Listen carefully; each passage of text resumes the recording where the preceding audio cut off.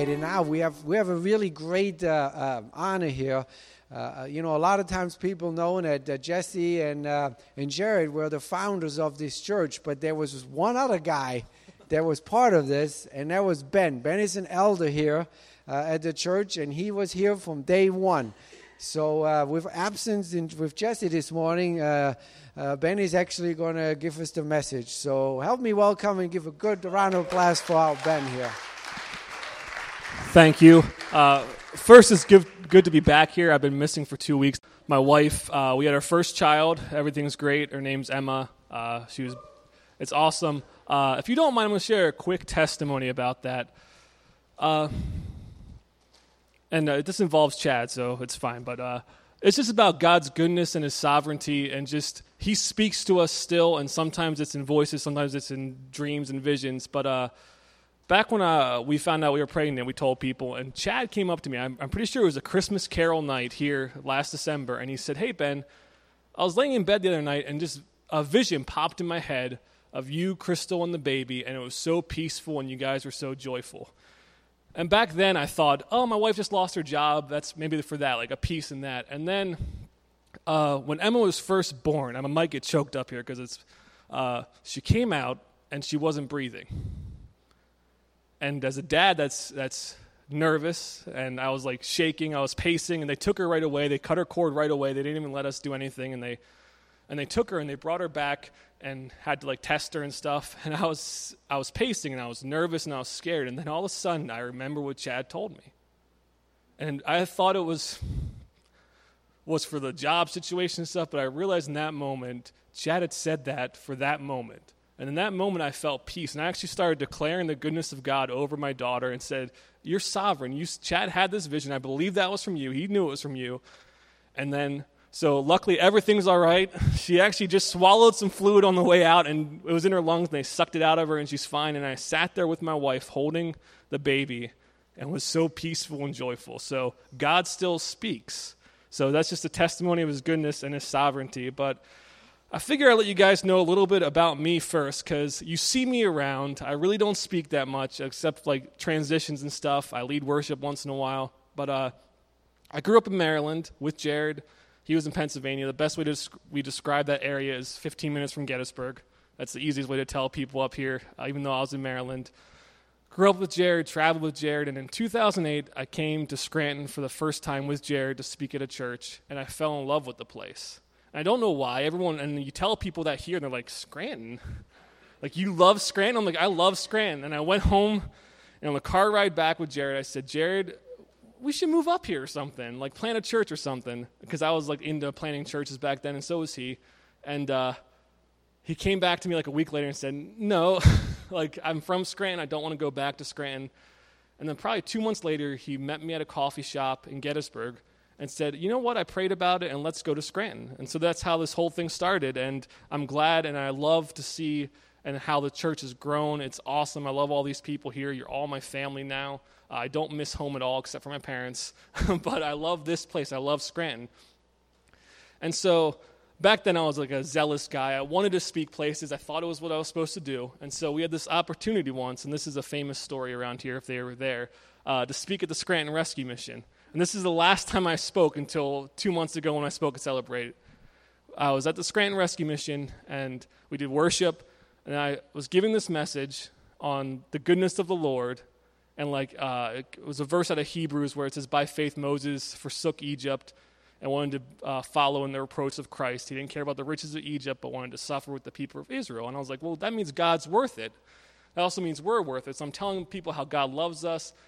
All of a sudden, in the middle of me speaking, a guy stands up and starts heckling me. It's not just like a "hey, you stink" heckle. It's, "You're saying you're better than us!" And just yelling it at me. And so I'm like looking through my notes. I was like, did I say that? Did I say that I was better than anyone here? And so I'm like racking my head. It was nerve-wracking. And luckily, the people there escorted the guy out. And so I'm shook. I mean, that's never happened ever. I've never seen live comedians get heckled all the time. And so they take him out. I go through my sermon, and all of a sudden I look over, and there's ambulances and everything. I'm like, oh my God, what happened? And so after I was done, the leader of the rescue mission came in, and he said, that guy fainted out there of shock.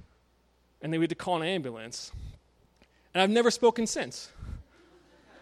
One, because it shocked me so much, I was like, I must be bad at this, so I might as well not do it again. And two, I was like, I can kill people.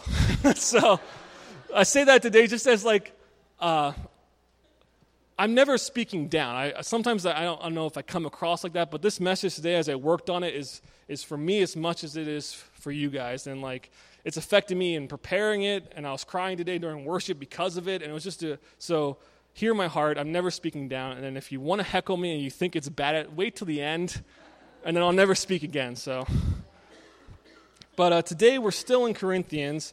I was so happy when Jesse texted me and said, hey, I need you to preach a week, and he said 1 Corinthians 11. I went to it, I was like, oh my gosh, head coverings? I really thought it was going to make me do that. I was like, I do not want to do this verse. This is a controversial thing right now. And he said, no, communion, I'll do head coverings. I'm like, thank goodness. But communion is still a big, big deal. And sometimes I think today we don't treat it as sacred as it is. And then we'll see that in the text today as we go through it. But if you don't mind, turn with me to 1 Corinthians chapter 11. And today we're going to read verses 17 all the way through 34, but we're going to take breaks in between. So this is the first part, starting at 17. But in the following instructions, I do not commend you, because when you come together, it is not for the better, but for the worse. For in the first place, when you come together as a church, I hear that there are divisions among you, and I believe it in part. For there must be factions among you in order that those who are genuine among you may be recognized. When you come together, it is not the Lord's supper you eat.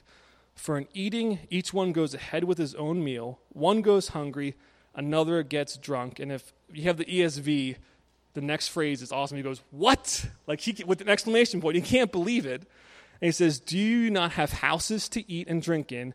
Or do you despise the church of God and humiliate those who have nothing? What shall I say to you? Shall I commend you in this? No, I will not. And so we have to put this in a little bit of context.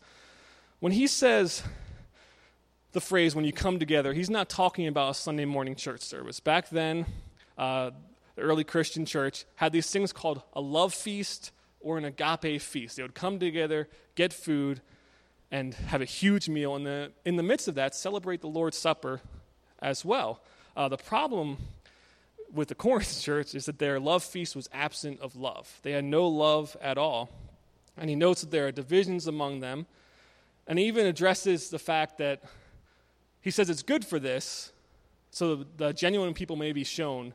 But most theologians actually believe he's being sarcastic there, because he's basically saying you're just doing this so you can prove yourself better than the other people around you. So turn to your neighbor and say, I think I'm the genuine one here today. No. No reaction. Another thing about me real quick is for some reason I think I'm a comedian. And so if no one laughs, I just keep telling more and more jokes. But I keep going. So I need some participation today if that's fine with you guys. So fake laugh, I don't care. You can hate the joke, just fake laugh. And so he was mad at them because, one, they're arguing with each other. And they're trying to just prove who's better than each other.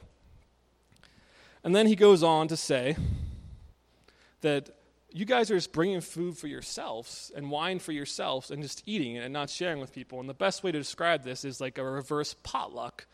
And so today we're having a church picnic. It's a potluck, correct? Everyone's bringing their own meal. Anyone like potlucks? I don't. And I'll tell you why. And this is, don't not go to the picnic because of this. But for some reason, I see myself make the food. I know I wash my hands. I don't see you guys make the food. I don't know that you wash your hands. So I get scared.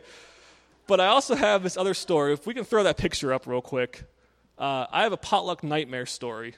And this is why I get scared of them. I was a supervisor at a call center up on Montage Mountain. And every month we would have a potluck. And every person there, we had about probably 200 employees, would bring food. And so as a manager, I'd go in and try to get like the first of it because I was a jerk. And I go in, that got no laughs, but I go in, and I'm looking around, and I come upon this bag that has that note, cooked, best to heat in microwave. I'm like, oh, wings, this is good. So bags open amongst all the food. I look in there, and they are raw chicken wings. And so I look around at all the food there and go, oh my gosh, there's salmonella in all this food now because this bag of raw chicken wings. That's how I think. This bag of raw chicken wings is open. And I'm like, who hired this guy? I hope I didn't hire this guy because I would do interviews and hire people. I'm like, please don't let this be me, the guy that brought raw chicken wings. But that is why I don't like potlucks. I don't know if you can tell, but those are like, and it was warm in there. We actually lost power to the building that day, so it wasn't like they're in an air conditioning room. They were in a 90-degree break room just chilling amongst all the rest of the foods.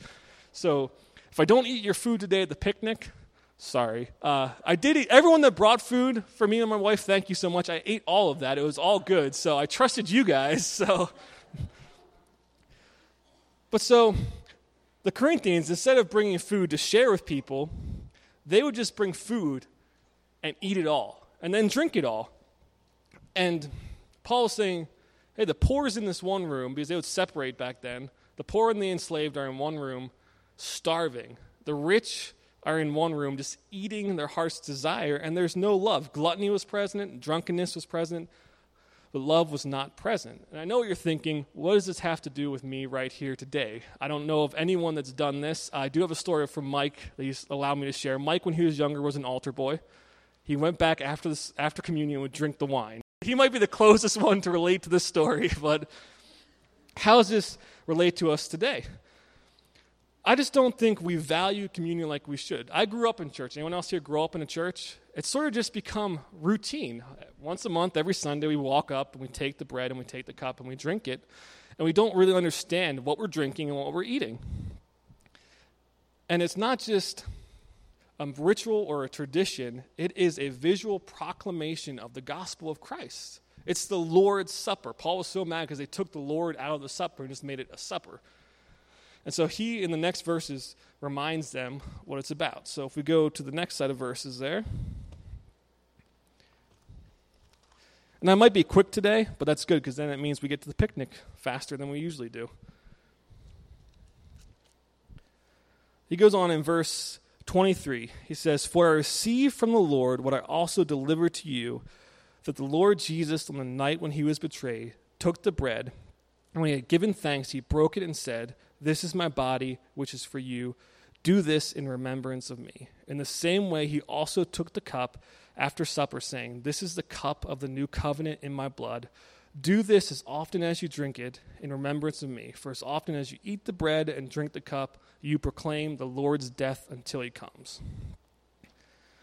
And so that verse is one of the most familiar verses here, I believe. Like, we hear it all the time, like I said, once a month, and we don't really know what it means.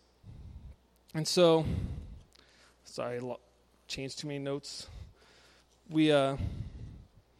One of the first things I think that should happen when we take communion, and Paul points it out, is that we should remember Christ. This is about Christ. This is about his body broken for us.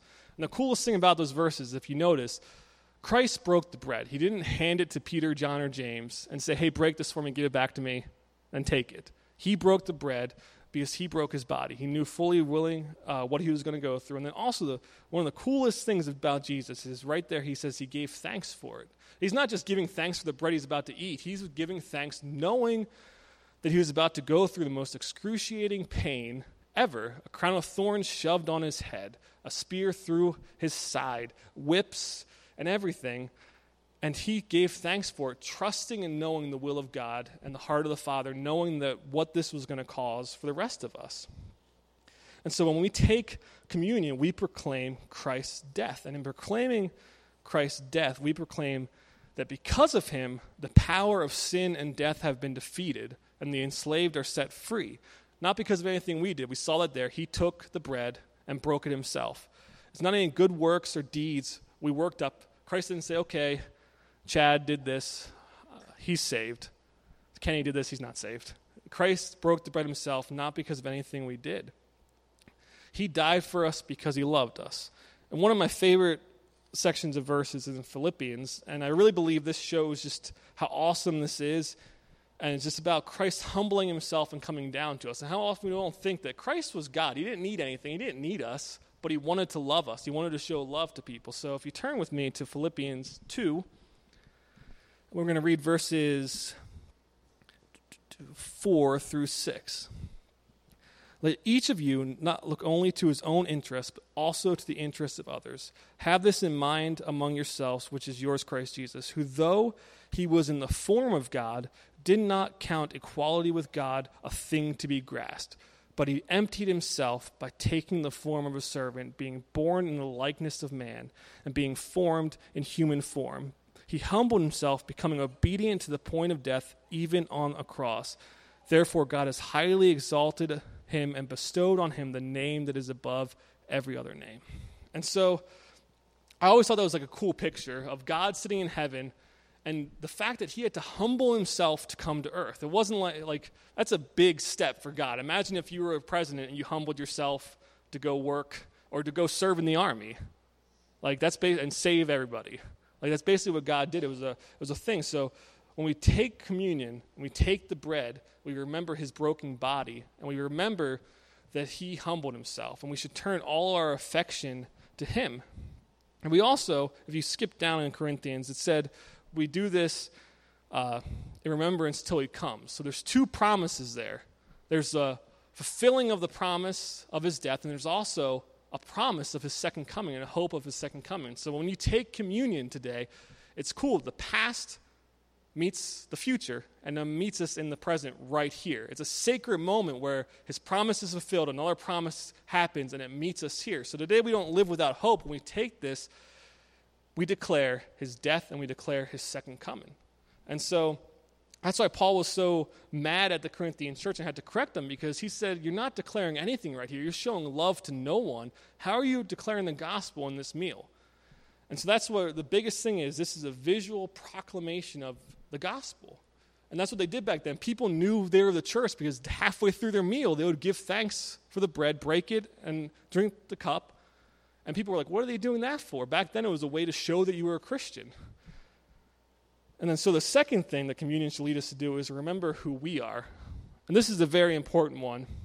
When he says, he grabs the cup and he says, this is the cup of the new covenant. So if there's a new covenant, there was, I like participation.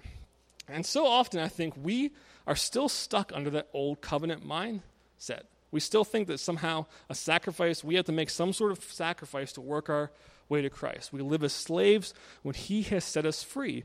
We live under the bondage of our sin, even though he has forgiven us of all our sins. In communion, we declare that we are under the new covenant because of his blood. And I'm going to jump to a lot of scripture today. Well, actually, not a lot. But if you turn with me to, well, you don't have to turn. I'll read it, and it should be up on the screen. It's Jeremiah 31 and verses 31 through 34. And this is a great section of verses in the New Covenant. And this is really what it's all about. It says, behold, the days are coming, declares the Lord, when I will make a new covenant with the house of Israel and the house of Judah, not like the covenant that I made with their fathers on the day I took them by hand to bring them out of the land of Egypt, my covenant that they broke, though I was their husband, declares the Lord.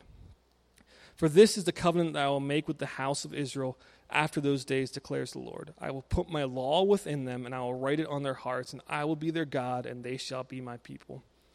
And no longer shall each one teach his neighbor, and each brother say, know the Lord, for they shall all know me, from the least of them to the greatest of them, declares the Lord. For I will forgive their iniquity, and I will remember their sin no more. That's great news, right? That should be something we clap about right now. He's forgiven you, and he's remembering your sin no more. So when we drink the cup today, that is what we're declaring. This isn't our own doing. This is a gift of God. He's saying, I'm forgiving you. You're my people now. I've written my law in your hearts. No longer do you have to teach each other about it. My law when you're saved is on your heart. And I'm your God and you're my people, which is another great news. We're his people. And it's so good. And I think sometimes we just forget it. We start living in our sin again, and we start forgetting who we are. And that's one of the great things about Celebrate Recovery. We celebrate Jesus, not us, and we realize that he's conquered everything for us. We just have to work our way through our issues. And most of the issue is just an identity issue. We just don't realize who we are in Christ. We need to start living like we're seated by Christ. And that's one of the other verses I love that I want to read. And Will actually has it tattooed on him. He's not going to show it to you, but it's Ephesians 2. And this verse is one of my favorite verses ever. I know I've said that twice today about 2 different verses. But this is like the best one out of all of them. And it's really a picture of who we were and now who we are. It's Ephesians 2, verses 1 through 10. And you were dead in the trespasses of your sin in which you once walked, following the course of this world, following the prince of the power of the air, the spirit that is now at work in the sons of disobedience, among whom we all once lived in the passions of our own flesh, carrying out the desires of the body and the mind, and we were by nature children of wrath. So stop right there. So what were we before Christ? Children of wrath. We deserve the death that he died. We deserve to be dead and no eternal life afterwards. We deserved death. And this is where the best part is. But, so God always puts that in. It's a great little thing he uses. But God, being rich in mercy, because of the great love which he loved us, even when we were dead in our trespasses, made us alive together with Christ. By grace you have been saved, and raised us up with him and seated us with him in heavenly places in Christ Jesus, so that in the coming ages he can show his immeasurable riches of his grace and kindness in us through Christ Jesus. So that should make everyone here jump, and we don't, because we're so used to like, oh, I'm a sinner. We're so used to it. But today, I'm declaring, when we take this cup, and this is how important this cup of the new covenant is, you're declaring who you are. You're declaring that his death gave you life. You're declaring that you're no longer dead to sin. You're alive in Christ. And this cup today, as you drink it, is your identity. It is who you are. And we need to declare that over ourselves. The old covenant, like I said, declared that there had to be a sacrifice for sin. That's what the old covenant said. The new covenant declares that Christ was that sacrifice. When you sin, his forgiveness and grace meet you right now, right where you are. There's that great line where grace abounds, sins abounds, or where sin abounds, grace abounds so much more. He meets you there. Even in your deepest, darkest sin, grace is there ready to forgive you. And that's insane. I couldn't do that with anyone here. If anyone sinned against me here, I could not meet him with grace and forgiveness. We have to, we're called to, but how hard is that? And that's what we're drinking today. Who was at that table with Jesus that night? Disciples. Who was one of those disciples there? He offered that to Judas that night, even though he was about to betray him. We've all betrayed Christ in our life. So if you're thinking today, there's no way for me to get to Christ. If you're thinking, I'm not good enough to get to Christ, he offered that to Judas, the betrayer of Christ. So never count yourself out of this new covenant. Never think there's too many sins you've done. His grace is there and ready to meet you. So when we take this cup today, in a few moments, we're declaring this. I once was dead, now I'm alive. I once was a slave, now I'm free. I once was filthy, now I'm clean. I once was unrighteous, now I'm righteous. I was an orphan, now I'm a son or daughter. I was weak, now I'm strong. I was poor, now I'm rich in him. I was an enemy, now I'm a friend. I was lost, now I'm found. That is great news. Declare that over yourself today. As you take this cup, declare it. It is the most amazing news. It's a scandal. They call it the scandal of grace. You don't get it. It doesn't make sense. But God in his perfect love is saying, you're my son and daughter. I don't care what you've done. I don't care what you're doing. I've forgiven you. Live like me. Live like you are not sinning. And one of the biggest things, if you start thinking about your sin, you live in your sin. If you start thinking you're free, you live like you're free. And now it's time for the not-so-good verses. These are what I call the scary verses of this section. This is a tough part to go through, and so we have to read this in context of what I just said. So as we're reading these next section of verses, don't think, oh my God, I'm going to die today if I take communion. Just wait for it, and we'll work through it. So in verse 27, he says, whoever therefore eats the bread or drinks the cup of the Lord in an unworthy manner will be guilty concerning the body and the blood of the Lord.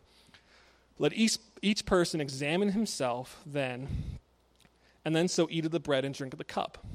For anyone who eats and drinks without discerning the body eats and drinks the judgment on himself. That is why many of you are weak and ill, and some have died. But if we judged ourselves truly, we would not be judged. But when we are judged by the Lord, we are disciplined so that we may not be judged along and condemned with the rest of the world. So those are some scary really scary verses. I used to be afraid of them when I was a kid. I would take communion and be like, oh, Lord, I might die. So like I said, one thing we have to read this in context of what just happened and what Paul is correcting them for. And so he's correcting them for what? Despising the church, arguing, and then humiliating the poor. And so we already know that God forgave our sins, right? That's the new covenant, correct? Just went over it. He's forgiven us. So this isn't like if you take this and you still have some sin in your life, you're going to drop dead in front of us. This is a judgment because of what they're doing to the poor and what they're despising the church by arguing. And there's that verse 31 that says, if we judged ourselves, truly we would not be judged, which is true. Have you ever had to punish yourself? Do you really ever punish yourself? Like, imagine if you're in a court and the judge says, okay, you're guilty, but pick your punishment. Would anyone be in jail? Well, no, unless jail is really nice. We are not good at doing that. And then also, all the parents out there, including me now, you don't, and I haven't spanked my kid or anything yet. They're too young for that. But you know that when you discipline your kid, it's not out of some like sick, angry mindset. You're disciplining them because you know down the road what you're disciplining them for now will save them in a future situation. And that's what God's saying there. And what Paul's trying to display is sometimes grace is a correction. His grace towards us is a correction. He's saying, hey, I'm going to not condemn you with the rest of the world, but I'm going to correct you right here. You need to get right and get on path. The most part of the things the Corinthians were known for is they lost their love for God. That's what Paul's trying to display through them throughout all of 1 Corinthians. Is like, hey, you lost your first love. Like, you're not viewing God as your love. And so this judgment is trying to correct them onto that path and saying, hey, turn towards the Lord. And I also think it's funny. I think it's because they're overeating and getting drunk on all the wine all the time, too. If you overeat and just drink, someone's going to die, right? And so it's scary. That death line is scary, but we have to view it in the context of what Paul was saying. He's not saying you'll die if you have sin in your life. He's saying check yourself before you take communion. Are you despising the church, and are you humiliating the poor? And so it's not only a warning of judgment, but it is a call to love. And when he says in the next few verses, I'm not going to read them because it's very brief, but he says, if you want to eat at home. So he's saying if you plan just to come to this meal to stuff yourself with food, don't do that in front of people. Eat at home. So it's this call to love that means selfishness has to be left at home. And so the last thing communion should do for us, and it's to compel us to love and live like Christ did. We need to love the church. We don't need to despise the church. And this just doesn't mean you love coming to City Lights Church on a Sunday morning. This means you love the person sitting next to you. This means you love the people in this room. This means you love the people in other churches in this area. This means you love the people, the churches of this nation and other nations. It's not just hey, I like coming to church on Sunday. I'm not despising the church. It's a call to love. Christ died for the church. He died for you, sitting here right now. He calls the church his bride. I mean, that's a pretty big deal. I mean, unless you I don't know. I was trying to think of it. If you divorced tons of times, maybe you don't realize that. But he died and said, hey, this is my bride. I see him as pure and holy. I see them as clean people. And we actually have to start viewing the church like that. I've met so many people that sort of like, you meet someone in a church, and all of us are guilty of this. Sometimes you just don't like people. I don't know. Someone here might not like me right now, but sometimes personalities get in the way. But if you start viewing people through the eyes of Christ, you say, okay, Christ, you died for these people. You called them pure and holy. In the end, in Revelations, there's this very awesome verse where John gets to see the church of Christ, and he sees them, and they're in white garments, and they're shining, and that's how we should view the people around us right now and the people we encounter. We don't see them for their sin. We see them for their clean and their pure lives through Christ. And so that's the first thing. We can't despise the church. We can't be arguing amongst each other. We need to view each other as Christ's bride. And the second thing is just a call to love the poor and broken and enslaved. And it's tough. It's a tough one because I see...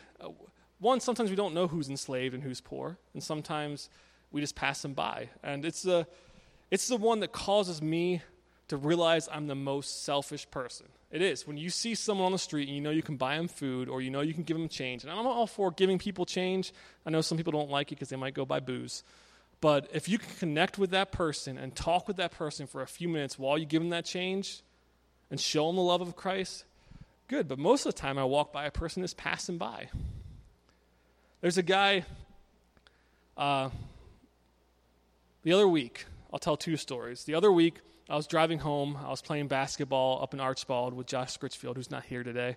And I was driving home, and I was by the high school in Scranton. And I looked to my left, and there was a guy, and I'll do it, just laying on the ground like this. And so I'm like, this guy might be dead. This guy is lying there dead. And so I rolled down my window, and I'm like, hey, buddy. Nothing. All of a sudden, I hear this shriek from a person behind me going, someone call 911! And I'm like, oh, Lord. And so I'm driving, and I call 911, and I tell him the guy's there. And he goes, oh, yeah, we have reports of that. And I was like, well, I'm just going to keep driving. No one's stopping for this guy. And so I get up to the hill. I'm like, I'll turn around. So I turn around, I drive back, park in the high school, I run across the street. This is where it gets scary. And I don't suggest any of you do this unless you're 6'7" and bigger built. And I go up, and I'm like, sir? He jumps up and goes, ah! I'm like, whoa, whoa, whoa. And so, I run. I'm like, this guy's going to kill me. But the fact is, I stopped for that guy, but there's a guy I see every day driving to work, and I shouldn't have stopped for that guy. He almost killed me. But there's a guy that wears one of my work's jackets that they gave us for Christmas. I don't know where he got it from. It says Kevin's across the front because that's where I work. I'm like, where did this guy get this jacket? Who gave it to him, or where did he take it from? And I never stopped to say, hey, man, how's it going? Never. And the worst part was, on Easter Sunday, I'm at Jesse's house eating Easter dinner. I look out his door, and the guy's across the street. This guy's never over there. He's over by my work. And I'm like, oh, my gosh. And in my head, I said I should offer this guy to come in and eat Easter with us. Did I? No. And actually, sadly, I haven't seen him since. And we pass by so many people each day. And this is not just poor people. Everyone knows someone in their lives that's sort of wrapped up in some sort of bondage, that they're not living like they're free. And we can help them out. And there's this verse that I love, and this is the last verse I'm reading today. It's in Isaiah. It's one of my favorite verses again. The whole Bible is my favorite, so I can say favorite tons of times.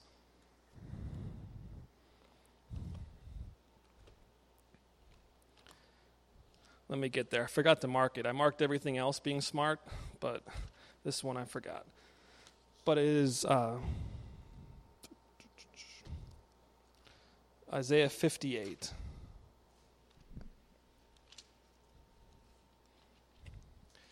And I read this the other day, and I was like, or probably a month ago, I stumbled across this verse at a prayer night here, and felt immediately horrible after reading it, but then felt a call to go and do something about it. So it's Isaiah 58, verses 9 through 12. Then you shall call on the Lord, and he will answer. You shall cry, and he will say, here I am.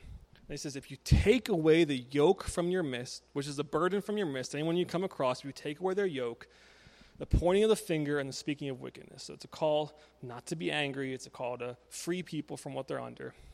And then it gets convicting here. It says, if you pour yourself out for the hungry and satisfy the desires of the afflicted, then your light shall rise in darkness, and your gloom shall be as noonday. And the Lord will guide you continually and satisfy your desire in scorched places. Make your bones strong. You shall be like a watered garden, like a spring of water, whose waters do not fail. And your ancient ruins shall be rebuilt, and you shall rise up the foundations of many generations. And that's just powerful. I'm sitting there going, oh my gosh, Scranton is an ancient ruin. Everyone agree? And the simple way to get out of that is just to love the people we encounter. Go out of your way to encounter people. I'm not kidding. We can rebuild this city and this nation just by simply loving people. And so by taking communion today, we remember what Christ did, his body broken for us, his blood, the new covenant shed for us, and we should be compelled to love. So Ken, if you guys want to come up, we're going to go into a worship song. We're doing communion a little bit differently today because this next part, I want us to take some time and examine ourselves. And I'll read the three things. Actually, it's four if my notes were here. 4 things we should examine ourselves. And then during worship, whenever you want, just come up, grab the elements, drink them, eat them, and or take them back to your seats. Whatever way you want to do it, you can drink and eat it here, walk to the trash can, throw it away, take it back to your seat, and drink it. But we're not going to do like that verse again. I read the verse. We know what Christ did for us. We've declared it today. So just take it on your own accord. But so today, as we close, before we take communion, and after I scared everyone from doing it by these judgment verses, the first thing we should do is, when we examine ourselves, is think, do I see and believe what the bread and cup signify? That Christ loves the church and gave himself for. So when we examine yourself and realize, do you believe what you're partaking of? Do you believe that Christ died? And then, do you feel bad that your attitudes and actions are inconsistent with the love of Christ for the church and the poor? So examine yourself again and go, are my actions displaying Christ? Am I meeting people? Am I encountering people and showing them Christ? And then, third one is, do you renounce those attitudes and actions and turn to the path of love and say, I will not treat the church as something cheap. I will love the church and cherish the redeemed, blood-bought people of God, and I will love the poor and serve the poor. And the last thing is, and then do you just trust that Jesus will forgive you for these bad attitudes and actions, and that he will give you the power to walk in love? So as they start singing this song today, do those 4 things. 1, do you believe what you're taking? Do you understand what it means? 2, do you feel bad that sometimes your actions and attitudes don't line up with it?